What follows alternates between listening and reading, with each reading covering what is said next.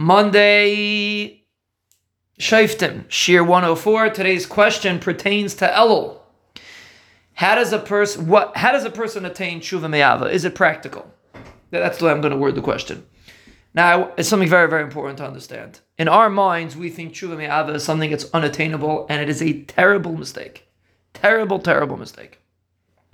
We're so accustomed to Elul being about Yira and about the pachad of Elul, which there's truth to that. But the mazel of Elul is besula, which is Ahava. Elul, the Sfarim say, is Rosh Tevis and Iladoidi v'doidili.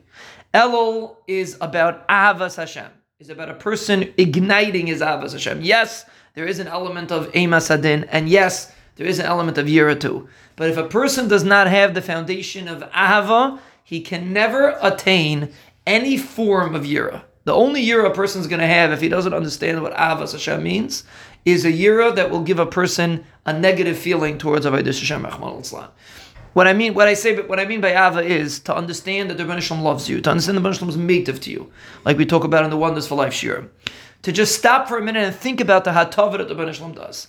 If a person never did that, it is very difficult to say that he attained a relationship with the Rebbeinu Shalom, even with Yira.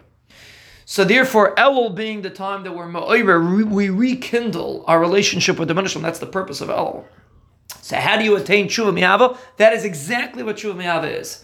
I did something wrong and it hurts me because I know the Rebbeinu Shalom loves me. I want to have a relationship with the Rebbeinu Shalom, and this thing is getting in between us. So I want to fix it. That is exactly what tshuva me'ava means. And how does a person attain it? It's very simple. To internalize the taiva that the Rebbeinu Shalom does. And the more you internalize, the more you think about the taiva, what HaKadosh Baruch Hu does, the more you'll be able to attain what people think is impossible to attain, which is tshuva me'ava. It is something that is very attainable. It just takes a little bit of effort to put in the thought of how many favors and how much ava the Rebbeinu Shalom demonstrates to us every single day.